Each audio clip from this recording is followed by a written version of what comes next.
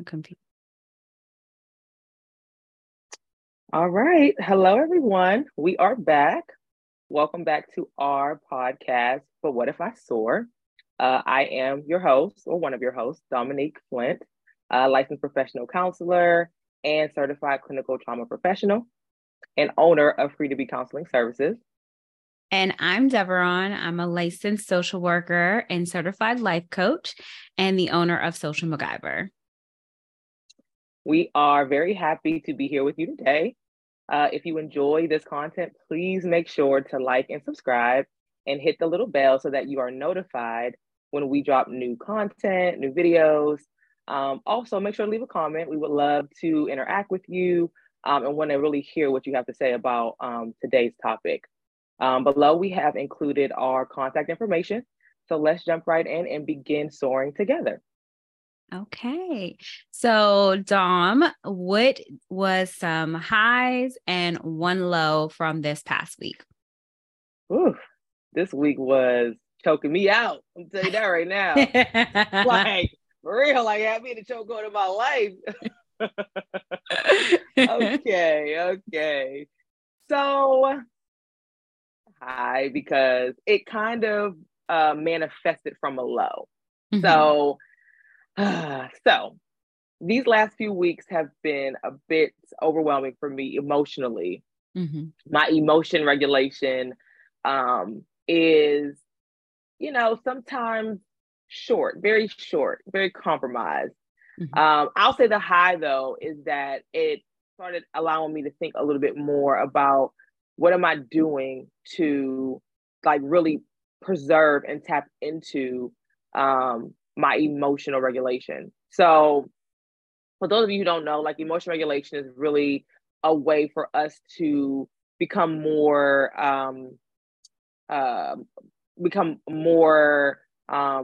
aware of how we might be responding to stimuli, right? Whether it's your kids, whether it's work, whether it's your spouse, whether it's traffic, and all these things, right? We find ourselves in these situations, and our ability to respond and not react is really a testament to things that you're doing to really help cure and calm the emotion regulation that's within you. And so for me, one of the highs from the last few weeks is that I have been super committed to getting back into guided meditation. I tried it a few months ago, and I really did find a lot of meaning in it. I definitely did find it to be helpful. But it's all about consistency and routine. And for me, when I get out of that routine, it's really easy for me to just kind of fall off. And so I definitely did fall off from it.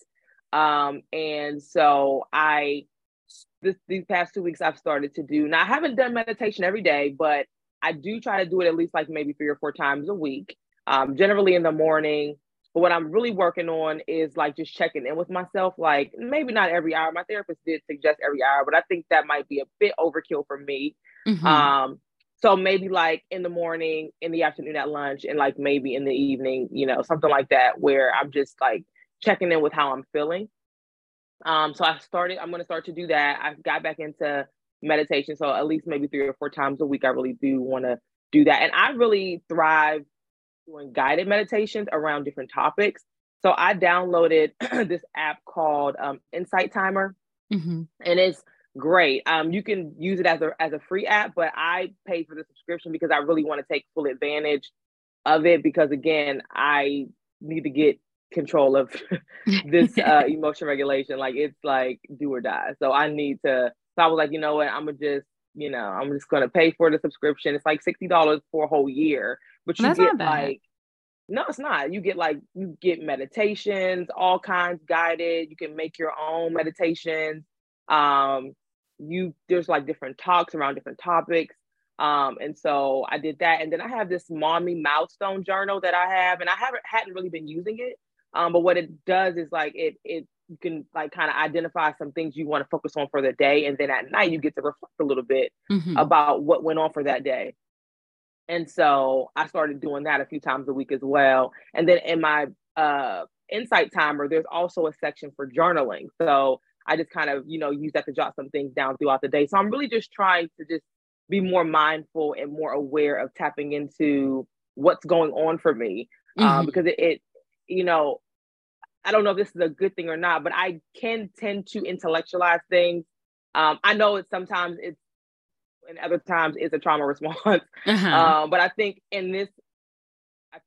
for me, it's a way to stay connected to like what's really going on for me, so I can be better at problem solving, how to address what's happening.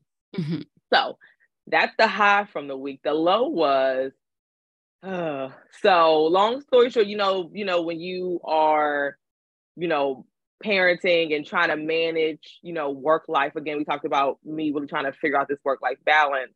I really did struggle last week or the week before last with trying to balance that. And I found myself reacting in ways that I just did not like. You know what I mean? It was kind of a shit show. So, and so really what the low for me was, not that I acted out, not that I had some reaction, but that I just wasn't tapping into, being more aware of what was going on with me. Like, I think that was the biggest thing, because I do think that it is important for your kids to see you imperfect. You know what I mean? I don't believe in like, don't fight in front of the kids. I mean, I don't think you should be like going blow for blow in front of your kids, like, verbally but yeah. That what we fail to realize as parents is that, how do your kids learn how to address conflict? How do they learn those conflict resolution skills? How do they learn how to navigate in difficult conversations if they never see it? Exactly. Like they have to witness it. And so you, as the parent, you get to decide how much or how little you allow them to see, but they have to see something to get some kind of guidance around how they're going to navigate through those situations. I think it's a disservice to me. And I understand a lot of parents, may feel like, those things are not, their business. However, on the flip side of that, like, how do they grow up and have all these skills that we think that adults should have? So story short, yeah.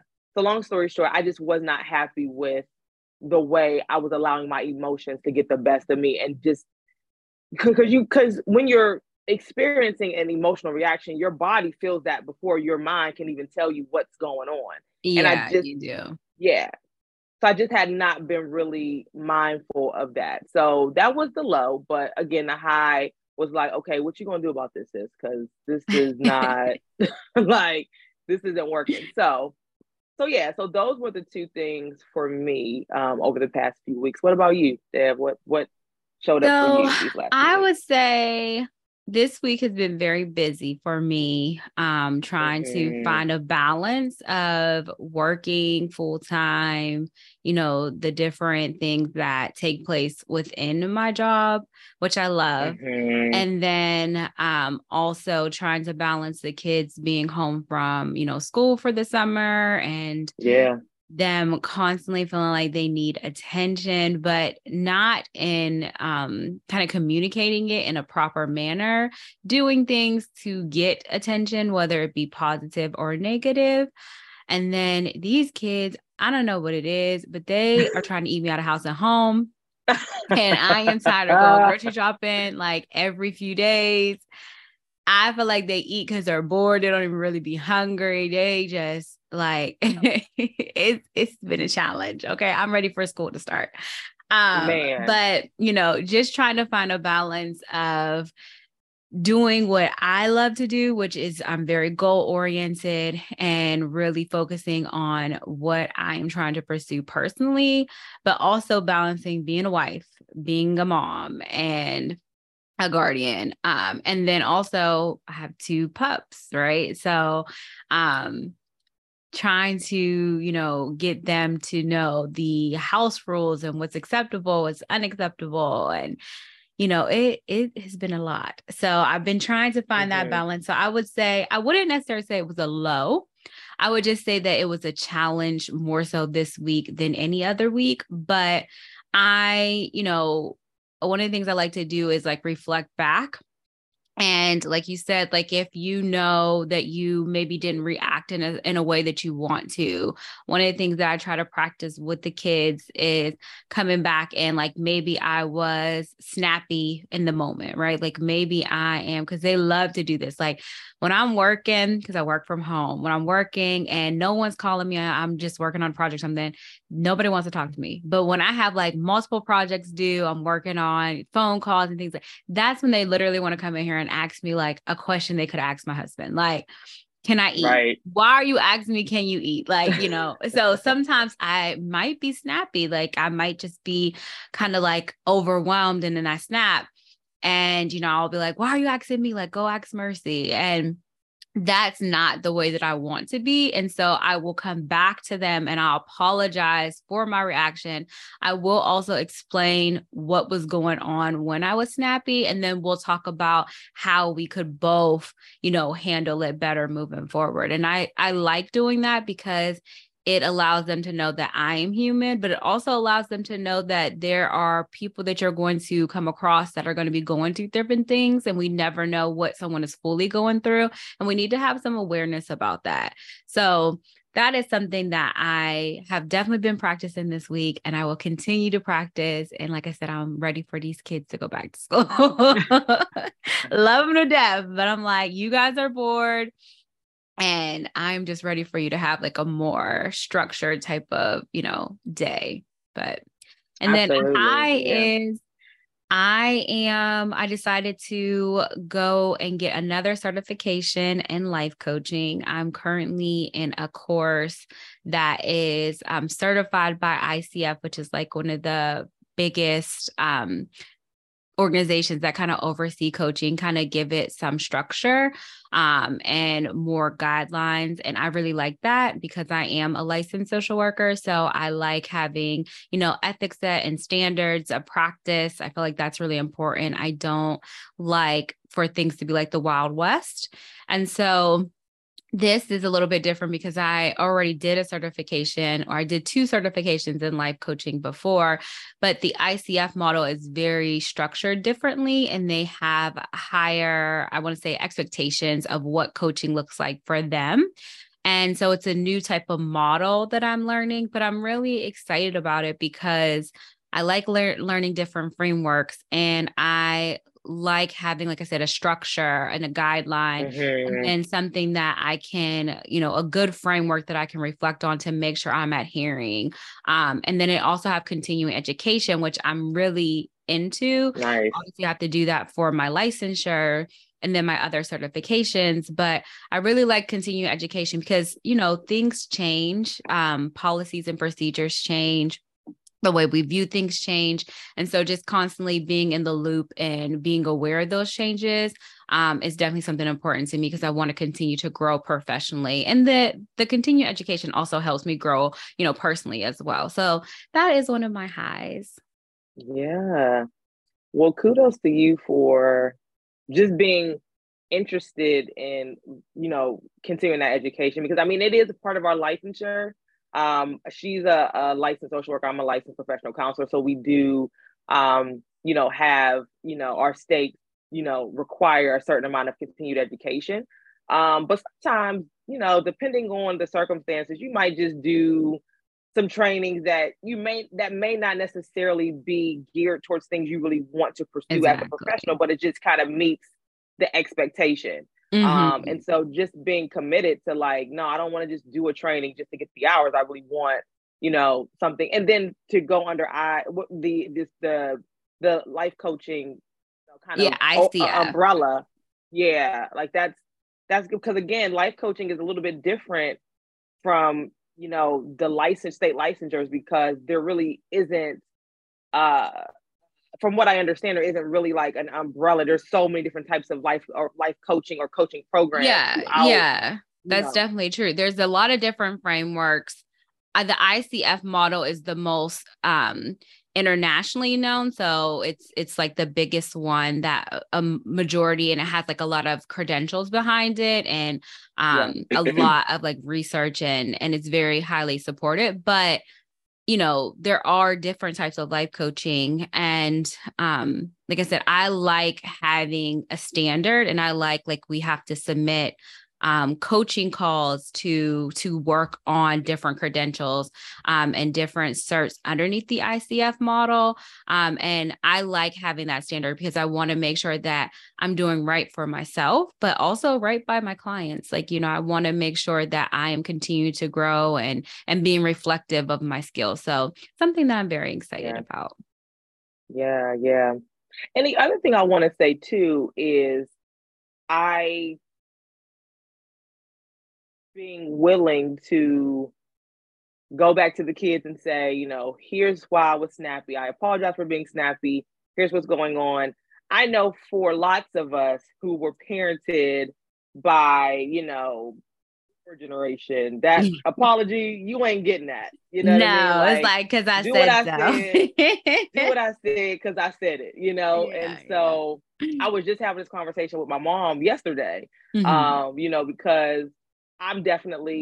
we are definitely trying to parent our son differently than, and again, there's no knock against the way we were parented. Yeah. I totally understand, what the moment needed, right? And what my mom might have been lacking in her own life to be a good parent, right? So she was just, using the techniques that she had because that's what she had, so I don't have any animosity. That is a critique that I do have, is that those parents of that age apologizing for nothing. Okay. Nothing. So, I'm the parent, you're the child.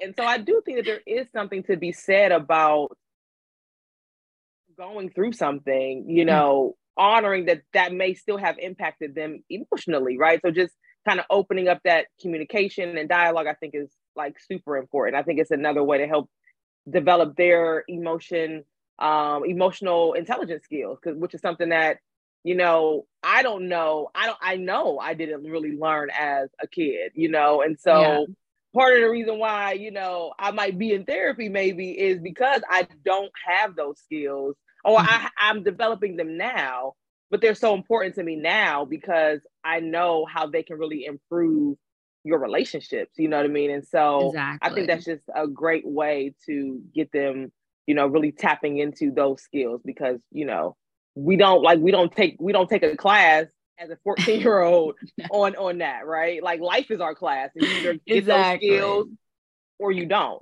so. Yeah. And I think it's, I don't always get it right. I'm not going to act like I'm the perfect, parent. But I think showing them that I am imperfect allows them to know that they're going to be imperfect, but also know that no matter what the interaction is, we can always come back and try and do better. And I think that's the overall message. And one thing, and we're going to actually talk about this today, is anxiety, right?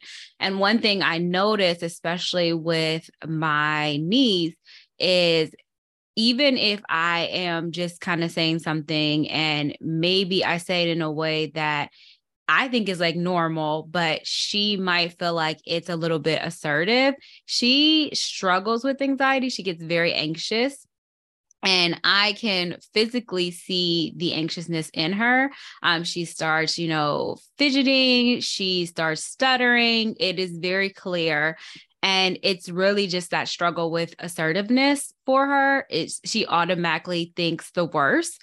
And so one of the things that I try to practice is, even because I'm a very assertive person, that's just my, nature. Yeah.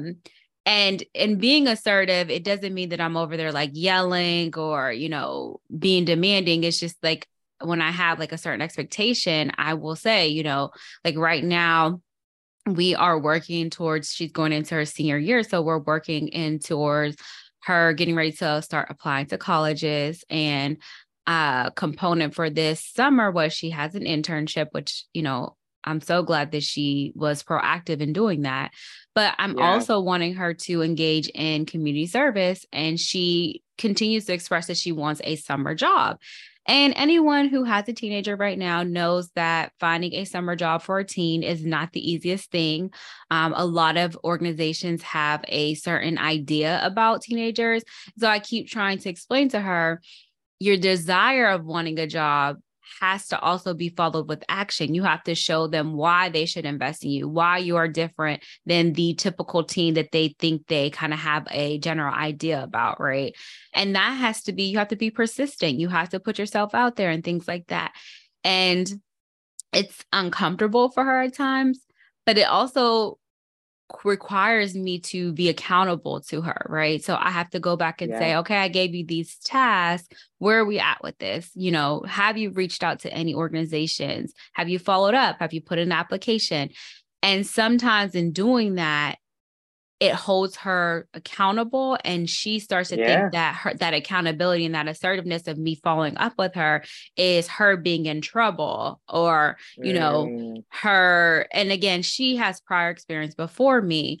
But she just thinks the worst. And so I have to also take into consideration her anxiety and her anxiousness and figure out how I can get the message across in a way that works for me, but also for her, where she's able to receive it. And I think that that's very important. And that's one of the reasons why I try to practice that coming back of, let me explain this again. Let's talk about this. Let's have dialogue to see if you're getting it, the message that I am trying to, you know, give to you.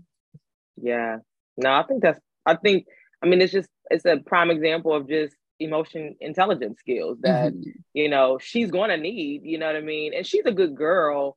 I think, but you're right though. It's like, she has these challenges with anxiety. What am I doing to like get the message to her in a way that she can receive it? And that she also understands that part of her job is to be accountable to what we're trying to work towards. If she really does want this job, what is she doing to do that? And I'm not going to always say it in a way that makes you feel good, but it's coming from this goal, right? The goal that we set that I'm trying to hold you to. So no, I think that's really good. I really do. Yeah. Yeah. So let's jump into today's topic, which is anxiety. And we're going to start off by, I think for the most part, a lot of people kind of know what feeling anxious means, but we want to kind of just talk about what the definition of anxiety actually means. Tom, you want to give it, or you want me to give it? Yeah, I'll share. So it's all about, you know, feeling distressed, feeling uneasy. And some of that distress and uneasiness can be caused by like fear, right? Fear of something bad happening, fear of danger, or some kind of misfortune happening, right? And the thing to remember about anxiety is that everyone's anxiety is going to look differently. Like there's a continuum of anxiety where, you know, if you look at a continuum or scale, you know, on one end, there's going to be maybe more mild anxiety. And as you move throughout that scale, you may get to somebody who has debilitating anxiety, right? And so the most important thing when you're considering anxiety, and I don't even mean anxiety as it relates to like a diagnostic, you know, diagnostically, right? You know, if you go see a therapist and they diagnose you with anxiety, because again, we all in some respects will experience anxiety. I guess the quest with that is like, how does your anxiety show up? What do you notice when you are feeling anxious and overwhelmed? Is it that uneasiness that you're feeling in your body?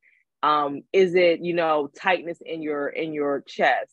For a lot of us, I know for me, I have a lot of gut issues when I'm experiencing anxiety. So it might be your gut issues. It could be sweating. It could be, you know, sometimes our anxiety can just present in different ways. And so the goal really is that it's not about being diagnosed with anxiety per se, though. It's really about just tapping into being more aware of how your anxiety is showing up for you and what, you know, skills or, you know, what kind of methods, tools can you utilize to kind of help you combat that. So that's, you know, anxiety is.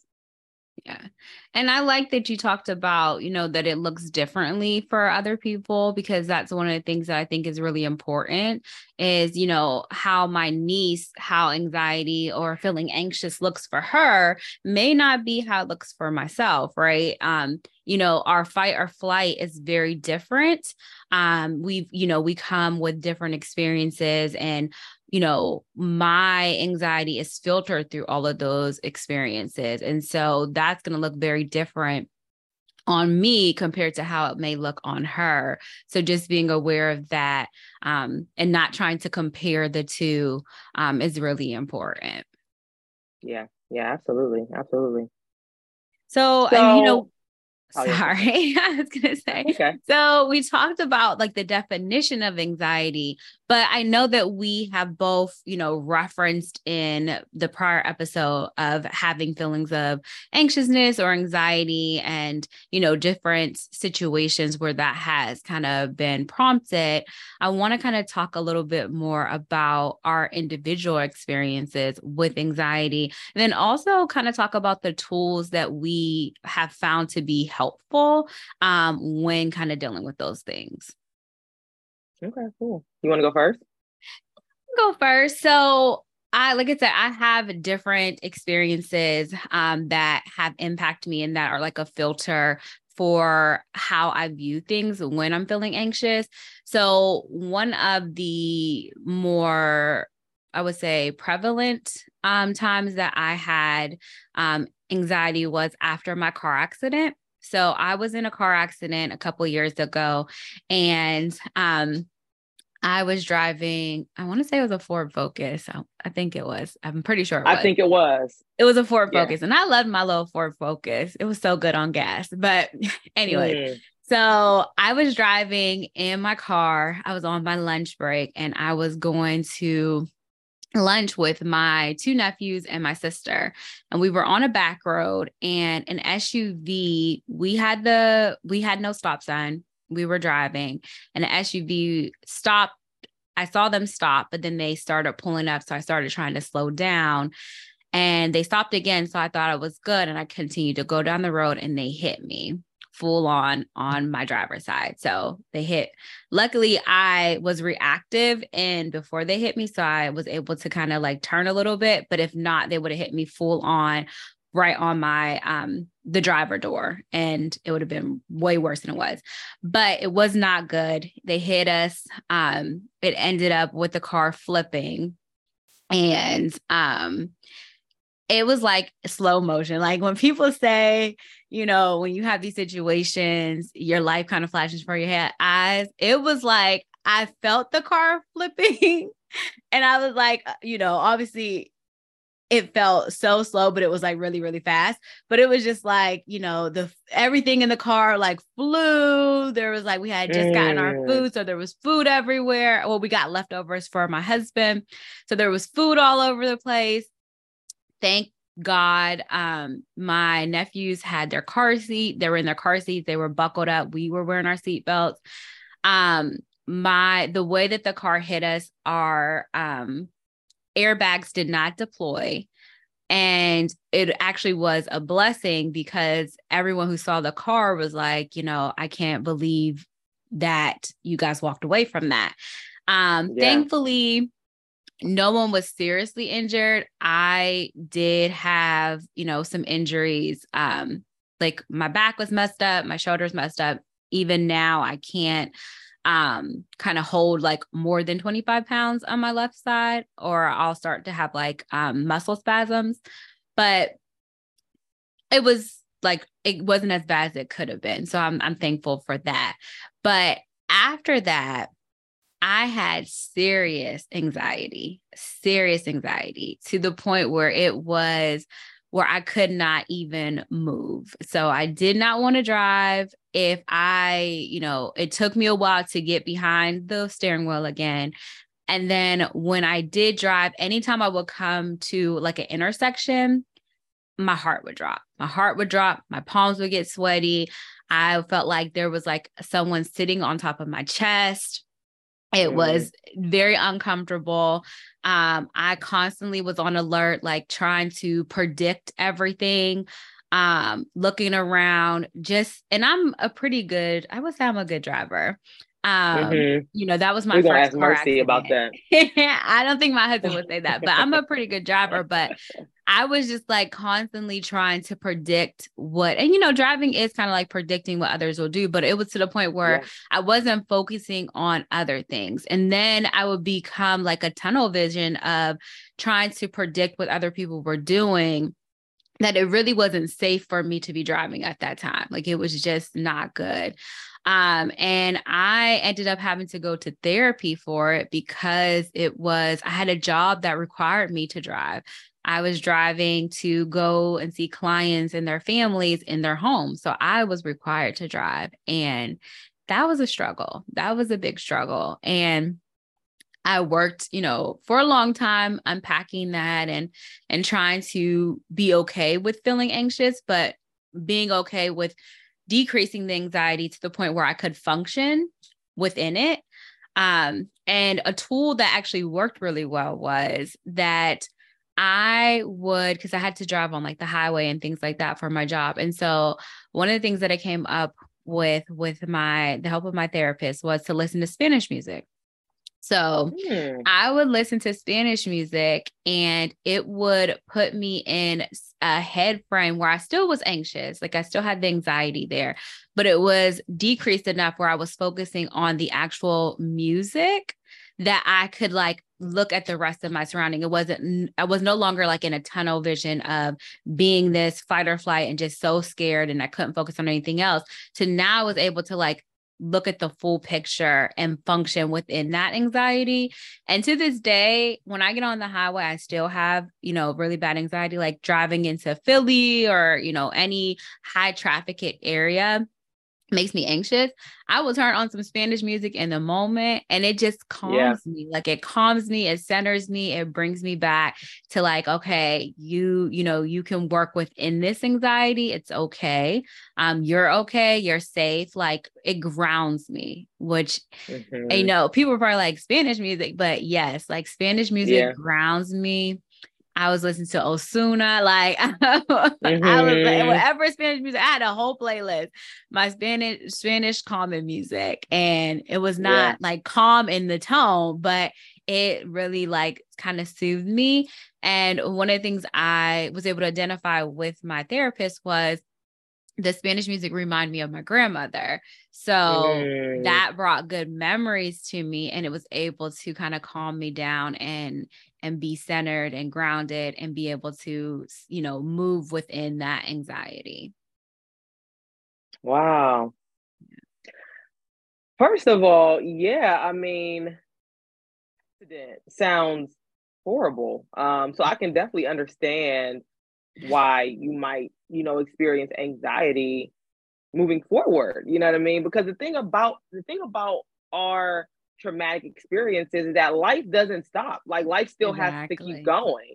And sometimes we can be frozen in those experiences, but life does keep going. So like the fact that you were kind of able to figure out, okay, I need to kind of work through this, is important, because life just unfortunately it just doesn't stop. We still have to keep going. Hold on. Okay.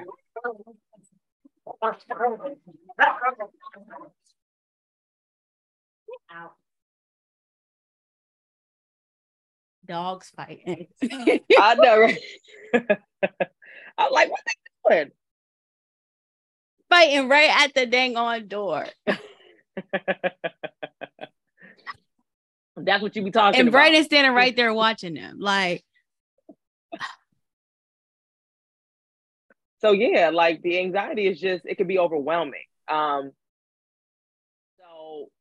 I mean, it definitely just speaks to, the type of anxiety that, and I think most people can relate, like driving, I've never been into an accident, like a severe accident before. It's honestly one of my biggest fears, though. It is a huge fear of mine. But so I definitely can understand that, creating some anxiety for you for sure. Yeah. What about you? How does your anxiety kind of come up? What are some tools that you have been able to utilize, and maybe even some tools that you tried out and you found that they were maybe helpful, but just not for you in that certain situation? Yeah. So my anxiety kind of manifests as like overthinking, overanalyzing, catastrophizing, kind of reactive. So I would say if I had to identify like where, because if I go back and think about anxiety, I've always been a pretty anxious, like from the time I was a little kid. And I think at the time I didn't know that what I was experiencing was anxiety. But Hmm. as I learned more about anxiety, going to grad school, then being a therapist, and just, I'm like, oh, that's what I was going through that whole time. Like, and so I think what it does for people and what it did for me was like when you can put a name to your experiences, it does definitely make you feel like, okay, so I'm not crazy. Like I'm not, this, Yeah, you know what I mean? yeah. Because otherwise you feel like, why is this happening? Like, Yeah, you're able so to I define it. absolutely, yeah. And so I would say growing up, I definitely experienced, traumas, right? And so Mhm. those traumas definitely manifested as anxiety. So that would be, again, like I said, overthinking, overanalyzing, catastrophizing, and just not feeling safe. I didn't Mhm. get the concept of what was happening to me was just me feeling unsafe, right? There is something to um, body like when people say like for all of us who who are very interested in like trauma and Mhm. anxiety, like there's all these books, right? And so one of the books that is like quintessential is like The Body Keeps the Score. I love And that book. I love that book. yeah, I actually did a training with Bessel on that book last year, and it's so true. Like, and as a 15-year-old or 9-year-old, I didn't understand that like I'm reacting to this trauma, this anxiety that's just being stored in my body. And Mhm. I don't know. You know what I mean? I'm just I was a paper girl. So I was, so I'm just living my life doing all these things. And I didn't realize that, my reactions to just life and just certain stimuli was just, your body is responding to that trauma that's stored there that is not being tapped into. I never experienced any like counseling for some of the traumatic events that I experienced as a Mhm. kid. Um, and I don't really know. I mean, there's lots of reasons why that never happened when I was a kid. Um, but I think what often happens and what happened to me was another way that my anxiety can show up is like overachieving, right? So Mhm.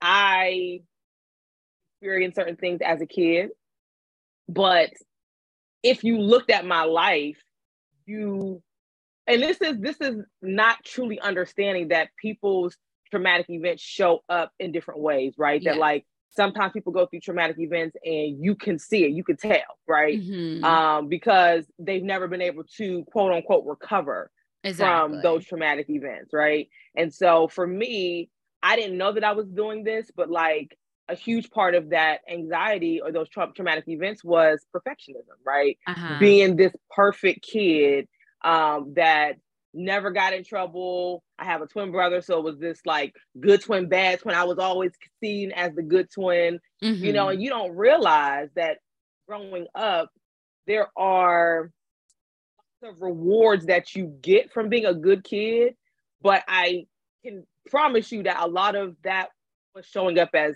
perfectionism and Yes. just not Yeah. want to upset people, and then it shows up as pleasing and like not want to rock the boat because again that anxiety, and my experiences with relational trauma is really what I experience, right? So like so much about relationships and how that anxiety shows up and how it manifests into, sometimes that overthinking and that analyzing is around like, are they mad at me? Did I do something Mhm. wrong? Like, again, it's a lot better than it was because I understand why it's showing up and how to really address it. But yeah, like a lot of the anxiety that I experienced, I had no idea that that's what I was feeling. And, again, it shows up for me as like overthinking, analyzing, people pleasing, and just this need at one point, this need to be perfect. Like, so, and no one ever said I needed to do that. But I think what happens is you get so much positive reinforcement from being this kid that is always seen as being good, and you get good grades, and I was an overachiever, you know what I mean? I got good grades, I was in National Honor Society, I was a cheerleader, I did all these things, and I always got good feedback. And so I don't think the feedback, I don't think that people knew that like me giving her this feedback is going to like eventually manifest into her thinking that like without these accomplishments, she's unworthy, right? I don't think that they knew that that's what was going to happen. What happened to me was one day I just kind of realized that like all these achievements, I mean, I graduated from college, I go right back to graduate school. I was a very independent young adult. I didn't really need a whole lot from my parents.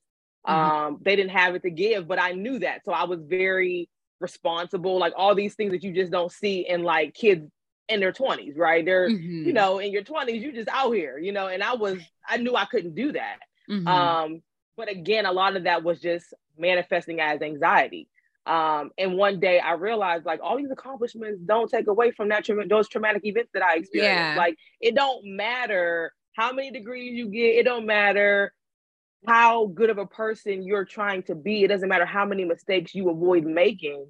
It's not going to take away from those events that shaped you. Exactly. Like you're never going to be the person that you were before, but how could you? Because those experiences, they change you, and I was very avoidant to how those experiences affected me. And so I went to therapy for the first time when I was like maybe 28 or 29. And it was a really good experience because I was able to really kind of talk through some of the things that I experienced that I didn't even know was impacting me and causing anxiety in my life. I had no idea. And a lot of the lack of awareness was generational trauma, like us normalizing some of the experiences that you have growing up. You just think that it's normal until you tell somebody else and they're like, and they're like, wait a minute, what are you talking about? That's not normal. Like when we say normal, we don't mean that there's a standard that everyone should follow, but in your upbringing, there are things that communities we do normalize, right? That is just, that is just facts, right? Oh, that's just so and so. That's just how they are, and and yeah. So I was normalizing those things, right? I was just like, well, that's just what happened. Like, I deserve those things, or I earned that, and really, it took me talking to one of my, when I first got out of graduate school, I had moved and I had started this new job, and I have a friend now. She's like one of my really good friends, really good girlfriends. And she, we were talking about like, I don't even know how we got on the topic. But she was like, that wasn't okay. And I'm like, it wasn't? Like, I didn't put those things together.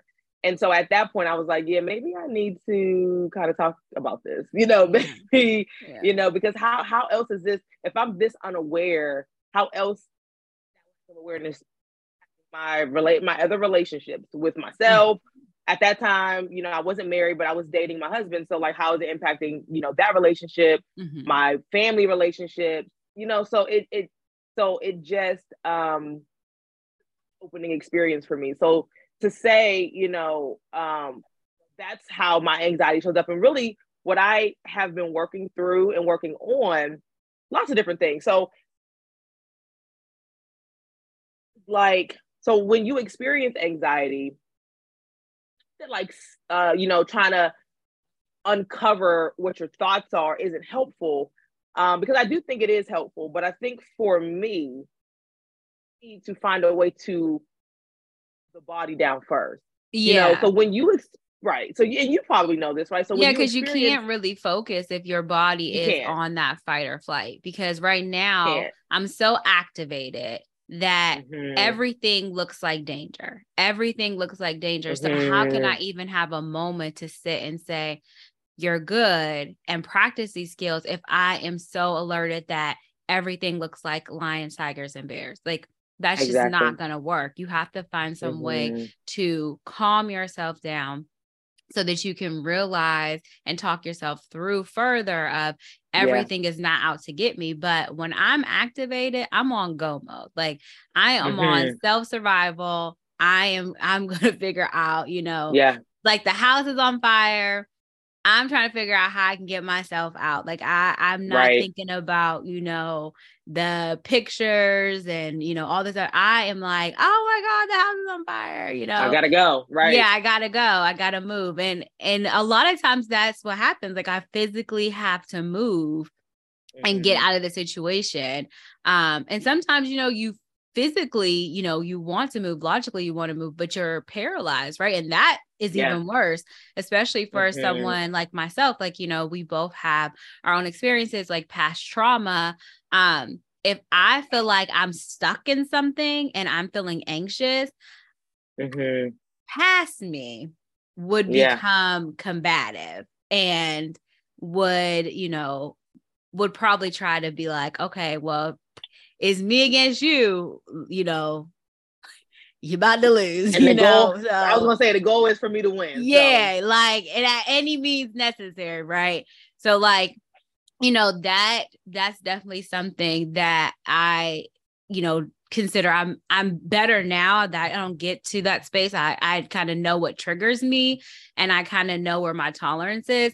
But like I said, in the past, I have been in that place where it's activated very quickly. There was no tolerance building. It was like fight or flight. You are in serious danger here. You need to fight for your life. And that's not the way that I want to live.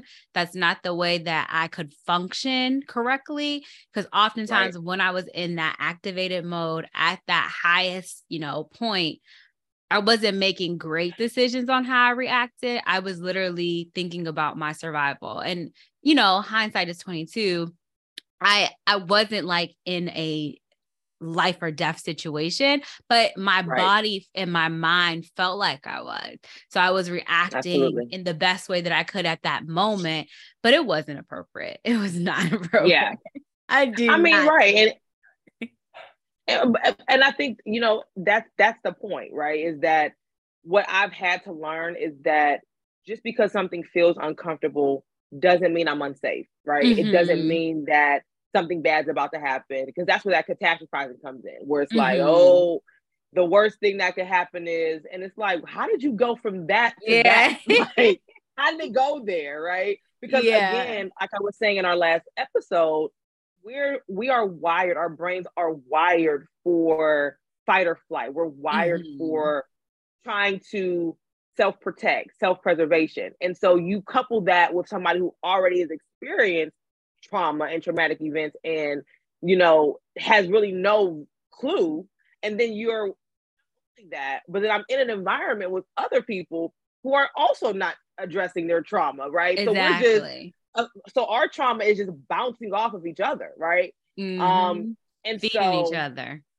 yeah, right. And so you make such a good point when you say that, like, you're in those moments, everything feels like a lion, a tiger, or a bear. You have Mm-hmm. no recollection. And so, if we talk about the brain and the brain development, your brain, when you go through traumatic events, your brain is the chemistry in your brain is affected, right? It is changed. It Mm-hmm. doesn't mean it can't, our brains are able to change, right? We can create new neurons, to address some of that. But Mm-hmm. again, with practice and with some kind of awareness, that's the only way that it can happen, right? And so, Exactly. Exactly. um, so for me, doesn't work is me trying to get all up in my head. Like what I have Mm-hmm. started to, because I have learned that I can intellectualize things, and so when something is impacting me and my anxiety is activated, I'm like, what? This sounds so weird. What can I read? what can I do to like learn more about this thing, right? And it's like I've had to learn that like you need to just sit in your shit. Like you need to just sit in the emotion. Right. And stop trying to that's fix a way it of by reading a escaping book. too, right? Like you are uncomfortable. So you're like, okay, what can I focus my attention on that is different from what I'm currently in? Because this is so uncomfortable and I don't like it here. So let me try to figure it out a different way, right? And it takes you in a way out of the hot seat. So you're not really addressing what that uncomfortable feeling is, why you're even there, anything like that. You're like, someone else has to have some answers, let me put the spotlight on them. If they say this would, and then, you could just, it doesn't cause you to be reflective at all. Right. So you're not really doing the inner work. You're just putting your attention on something else. You're replacing it. So it's funny that you said that because, I definitely have been there. I haven't like looked at something, but I have like tried to focus my attention on something else. So I'm like, this is uncomfortable for me. So yeah. And sitting in your emotions and sitting in the unknown. Because for me, the unknown, choosing it, right? If I'm entering into something that I know is unknown, in my mind, it feels better because I'm choosing that. Like I'm choosing to enter into something that's unknown, right? But if I am experiencing an uncomfortable thing that doesn't really give me answers to how to fix it, you know what I mean? That feels uncomfortable. So what I've really learned to do is like, when I start to go to, well, what, who can I listen to? What podcast? And I love, like all these things that I'm thinking that's going to fix it. It's like, no, you need to just sit there and you need to just like sit in that and just fully experience what those feelings are like. Because another huge piece of the trauma that people can experience, and I know that I experienced a lot of invalidation, right? So looking for like other people and other things to like reassure me that what I'm feeling is accurate. And so sitting in those emotions, it puts that validation back onto you. It puts the onus of like, no, you don't need someone else to validate what you're feeling in this moment. You need to sit here and feel it and recognize that whether it makes sense to anybody else doesn't matter. It's happening to you. It's what you're feeling. Exactly. It's real. You know what I mean? Exactly. And that it's real is important, right? It's real. It's not a figment of your imagination. You're not overreacting. I think that that's so important. And being able to validate yourself is such a key skill that is necessary, because the thing is, you are not always going to be able to get validation from others. Some people will not be able to understand what it is that you're going through. And not saying that someone can't help you if they've never experienced the things that you've experienced. That's completely not true.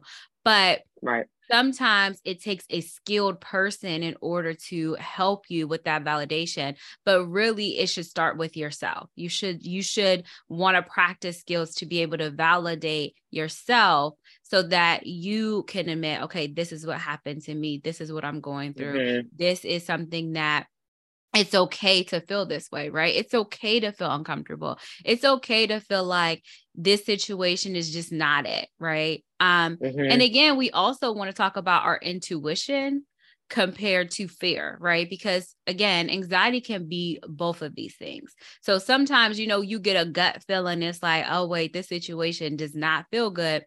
And it ends up that your gut was right. The situation was not good, right? Yep. But so you want to kind of pay attention to your intuition compared to just fear, but also kind of fact check it, right? Fact check it. Yes. And kind of weigh what it is that you're feeling, but also admitting that your feelings are valid. Your feelings are valid. There's a reason of why you are feeling this way. You have these filters of the experiences that you are filtering your lens through. And so admitting that to yourself, validating yourself, you know what? It's okay that you are feeling uncomfortable in that situation. It's okay. Now that we have admitted that it's okay and we allowed ourselves to sit in that and understand it and unpack it, what are we going to do now? Where do we go from here? Okay. Yeah. That's the next step, right? Just saying like, I'm okay with feeling uncomfortable. I'm okay with being upset. I'm okay with whatever feelings that they are, because feelings can not be a negative or a positive. They're your feelings. You have a right to feel that way. But now that you have admitted and you acknowledged it, where do you go from there? That's the next step is, okay, and what's next? I think that that's also important, of like, you know, just admitting that it's okay to be uncomfortable. There's a lot of uncomfortable situations, right? And like you said, you know, when you were talking to your friend and you had that aha moment, you were like, wait a minute, you know, let me unpack this a little bit more. But again, you had these prior experiences that you weren't even taking into consideration of why you're reacting in the way you did. And that goes back to certain reactions serve you in that moment.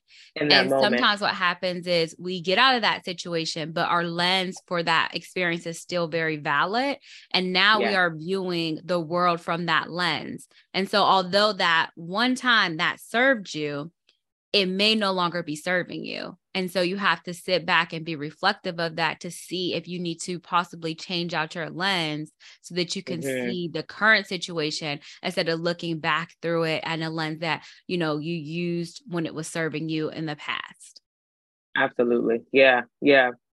So that's one thing that I definitely do, is just kind of sit in those feelings, not try to change it, not try to, you know, and a huge piece of that is self-compassion, right? Just allowing myself to like not judge those experiences, to not look at myself as some like being who should know these things. Because, you know, one thing that happens as a therapist is that people assume that because you are a therapist, you teach these skills, you know these things, that like they're just showing up perfectly in your life. And I'm like, girl, you don't know, because I be over here messing up. Like, and you're not perfect. Nobody is perfect. And one thing that I had to remind myself was I was listening to a podcast by marriage and family therapists who are trained by Gottman Institute. And this guy, it's called Marriage Therapy Radio. It's a really good podcast. And Zach, one of the therapists, you know, obviously he's a marriage and family therapist. He's married, he has kids, but he's like, I messing up sometimes, you know? And so what he said was, professional expertise is not the same as personal mastery. And when I heard that, I was like, that's like a mantra for me when I get so frustrated by, like, you know, if I fall short, or if I, you know, because you can often feel like an imposter, right? Like you're teaching these skills and you're, you know, teaching your clients to do these things, but like you can't do it. So like, what's going on here, right? I can't do it. It's that I'm still a human, fully functioning person who just, I'm coming to these life experiences with my own set of areas of improvement, right? Like places that I still need to grow, places I'm fully aware of, but I'm coming with all of these things that have changed the person that I was. And so passion is a huge piece for me, because I am offering myself kindness, right? Like, you know, caring for myself in a way that I would care for a friend, my husband, my son, my family. Like if somebody came to me with these same challenges, I would not call them names. I would not be mean. I would offer support, help. You know, what can I do to assist you? Or can I just listen? Like anything that I would, there's so many things I would do, but none of those things are like judgment and like, you know, name calling and shaming, right? Exactly. So that's another thing that I definitely try to implore, is like, you know, using self-compassion as a skill. And then I go to the gym often. Like I work out like 3-4 days a week. And so that's definitely helpful. It definitely helps to focus my energy. I try to go in the morning. It like helps with the rest of the day. So that's definitely something, but just getting physical, right? You know, again, trauma and anxiety can be stored in our body if we're not paying attention and are not aware. So those things can definitely help to, you know, relieve some of that and move some of that, that angst from your body.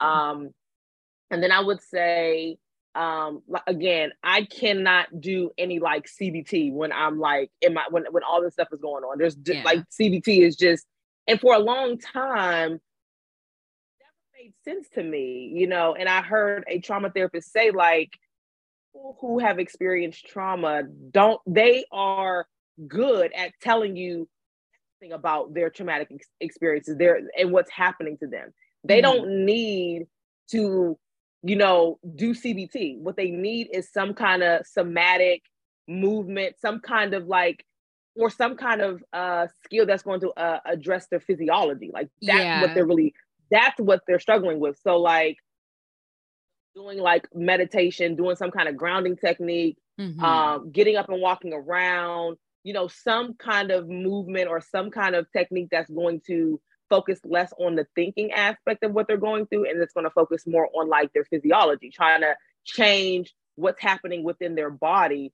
And so things that I want to try are like yoga, because I know yoga is pretty good for stuff like that. There's so many things that I do want to try, but those are some of the things that have definitely helped.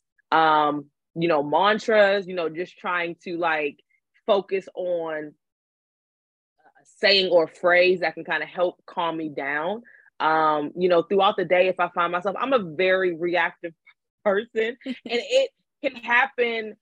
And I'm not reactive towards people, like so reactive to like experiences. And I won't bring that same reaction to people, but like in my office or by myself. And I'm like, okay, calm down. Like, take a minute, take a breather. Like, then I can really like say like, well, what's really upset? Like, what's going on, you know? But I can't do that without first like kind of. So I also like have gotten into listening to music again. I'm like it's hard for me to get into new music. I really am trying, but like, you know, there's certain music from a time period that if I listen to, it completely soothes me. You know what I mean? Music from college, music from when I was in high school. I'm a big Brandy stan, so anything Brandy is gonna like help me. So I'm really like trying to tap into like, you know, when I'm overwhelmed, like throw on some music, you know what I mean? Play some music and that'll definitely help. So those are some of the things that I would say I definitely do. And those things are really helpful. I like that though. Like you have a toolbox, right? And you know that every tool is not going to work for that scenario, that situation, but you have different tools that you can implement. And if one doesn't work, you can go back to the toolbox and pull out another one, you know? And, you know, I love the music idea. I am someone, like I said, Spanish music when I'm driving. If I'm feeling anxious and overwhelmed at work, I will listen to 80s music is my jam. I will listen to, you know, depending on my mood, I listen to a bunch of different music. Sometimes it is grunge music, it's rock and roll. Like, you know, I just have I have a playlist that says like in a mood, and it has all of my different, you know, songs on it. I mean, sometimes I listen to like Blink 182. Like it just depends. Sometimes it's completely ratchet, you know, I'm listening to 3-6 Mafia, but you know, music is just something that I really love. It really helps me bring balance, especially if I'm feeling unbalanced, I'm feeling activated. I've learned that just a song will bring me back. It will center me. It will ground me. So I really do like that. Sometimes I also just sit with myself. Like sometimes I know if I'm feeling very activated, I will just sit in a dark room. Like I will just sit in a dark room and just sit with my thoughts and really try to unpack just for a couple of minutes. And then, you know, once I have unpacked it, I'm ready to kind of engage. And I also give myself breaks, you know, if I'm feeling activated by my family, the dogs, I mean, you know, it could be a number of different things. I kind of take myself out of the situation, sit with myself and give myself, you know, a couple of deep breaths, and then I'm ready to, you know, re-engage. And so I think like that's important.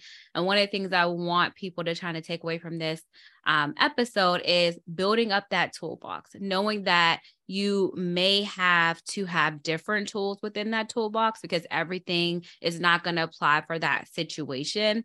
But just practicing and seeing what works for you, and knowing that if one thing doesn't work, try something else. I definitely have worked with clients who say, oh, I tried this, I tried that. Okay, so you didn't try everything. Let's go back to the drawing board and let's figure out what you haven't tried and let's practice it. But also the other important thing to bring context to that is practicing these things when you're not activated so that you can re-engage and you can actually use them when you are activated. Because again, like Dom said earlier, it's kind of hard sometimes to function when you are so activated. And like I said, I've done a lot of work personally that I try to not let myself get to that highest level of activation, because I know that I just can't, I'm not logically thinking, I'm making poor decisions, even though in that moment, it seems like, that was the best decision for me.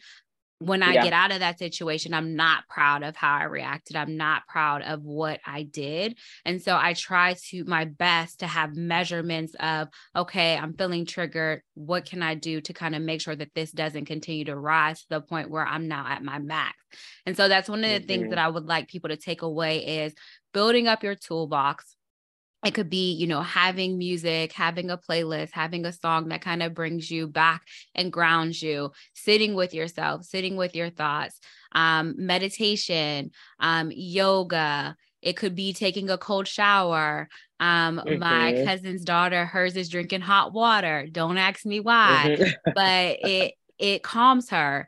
It could be, my nephew, he likes hearing a storm. We have it where he has like a guided meditation with his weighted blanket. My niece, she has a like a little teddy bear that my aunt got her that she can warm in the microwave and sit with it.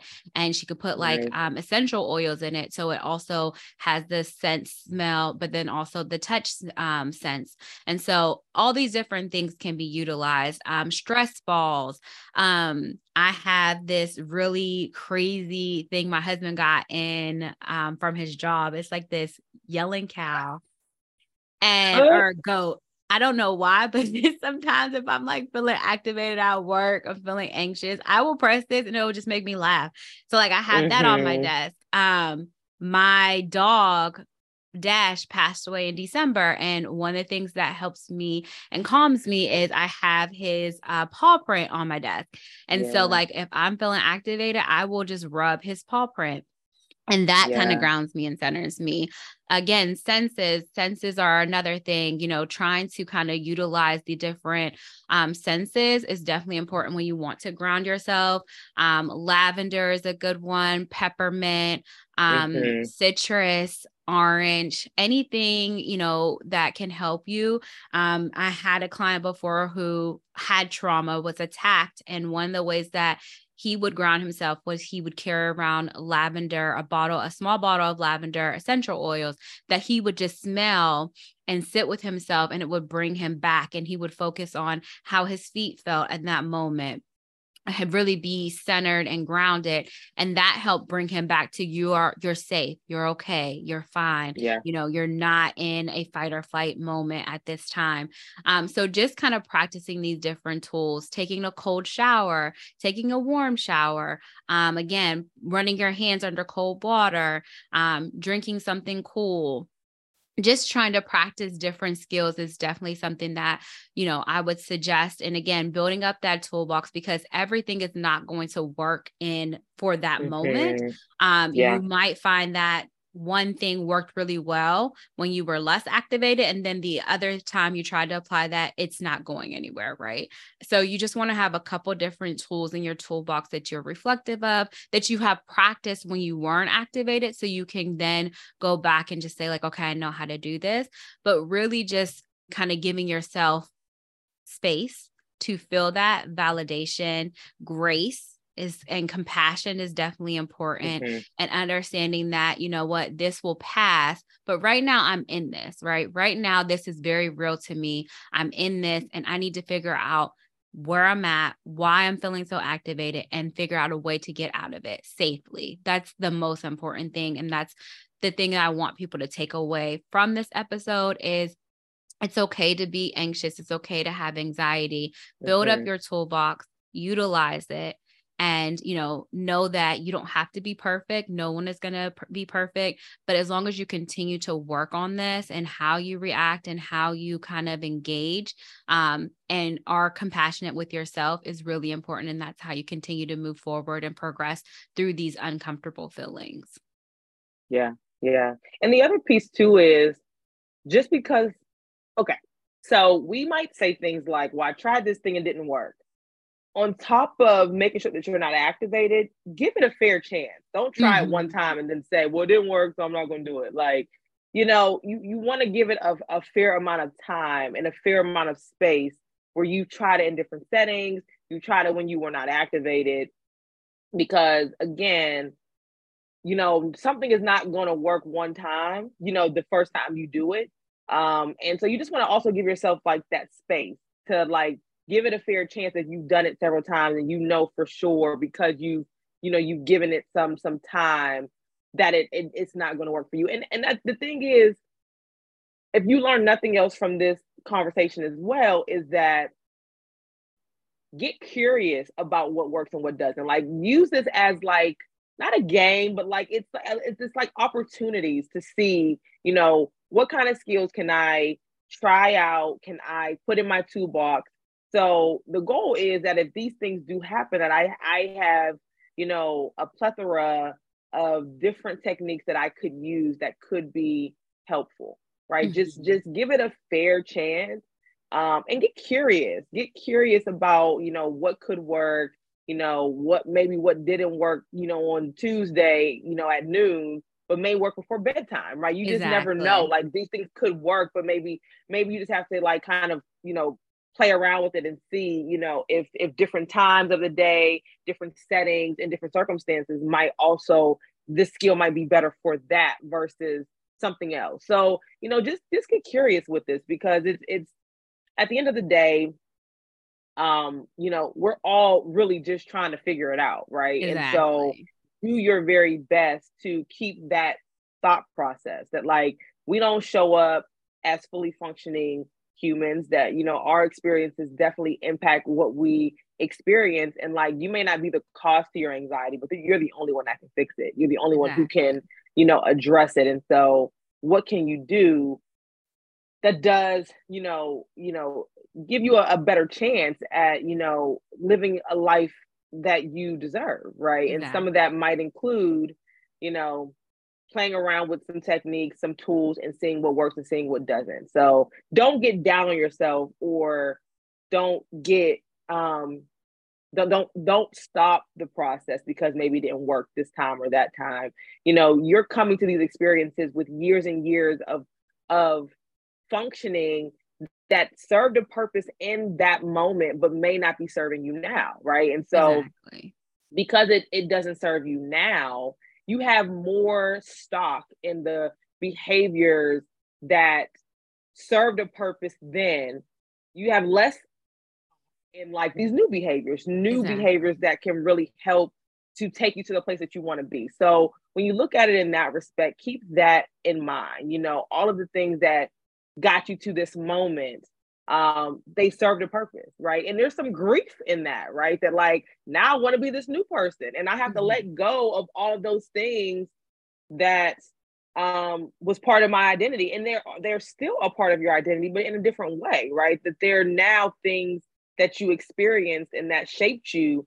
And now you want to move into a space where you are like this different person who wants to do new things and doesn't want to be beholden to those other experiences, right? So there's some grief in that too. So just be like Deb said, just be kind and give yourself grace as you're really trying to figure out what works and what doesn't, because it's like a trial and error in a lot of ways. Yeah, I definitely agree. And so with this episode, we hope that you guys had some takeaways from it. We hope that you guys are able to kind of think about what's in your toolbox, what you might want to add into your toolbox. There's a nice website that's called, I believe it's therapist aid, and it has a lot of different resources that are free that you can reflect on, and it can help you deal with different ways and techniques of your anxiety, workbooks or worksheets and things like that. So it's definitely something to utilize. Like Dom had mentioned, the meditation app, there's tons of meditation apps. Some of them are free, some of them are subscription based that you're able to use, but you have a bunch of different resources. So please definitely, build up, add to your toolbox so that you are able to kind of deal with the anxiety and the anxiousness. And what I want to kind of close off is, what is a way that you are choosing to soar this week, Dom, that you are looking forward to? Interesting. I think one of the ways that I want to soar is to just stay consistent with the ways in which I'm trying to improve my emotion regulation skills. Again, emotion regulation is something that I just think it's an important skill in life. But as we are raising a little king, right? I want to make sure that I am pouring into him in ways that are helpful. And when I'm not balanced emotionally, I just have too many examples of like when I'm not poured in and when I'm not pouring into myself and pouring into that aspect of me, that he doesn't get the best version of me. And he deserves that. And I deserve to show up as the best person, right? I deserve to show up as, and I don't mean perfect, right? I just mean I deserve to show up in a way that I feel good about. And when I'm not tapping into, preserving my emotions and preserving my capacity to deal with the range of emotions that he's going through, that I'm going through, it just doesn't feel good to me. So just being consistent, like doing the meditations, doing my journaling, whether it's in my Insight Timer meditation app, whether it's my personal journal that I take to therapy, whether it's my mommy milestone journal, like just trying to tap into those things, being kind to myself, no judgment, encouraging myself, using my mantras, taking a break when I need to, like just trying to stay consistent, and just noticing when I'm not being consistent and not judging that and saying, okay, how do we turn this around? Like, your goal is to be consistent. You're not doing that. What do we do about that? So those are the ways in which I think I want to soar this week or the next couple of weeks. I like that. And I think I'm going to kind of piggyback off of what you said. I think that continuing to show myself compassion, and understanding, like I said, I'm trying to find a balance with everything. I'm currently in class. I am working full time. I'm a mom. I am a wife. I'm a doggy mom. And just knowing that I'm not going to be perfect, and that's okay.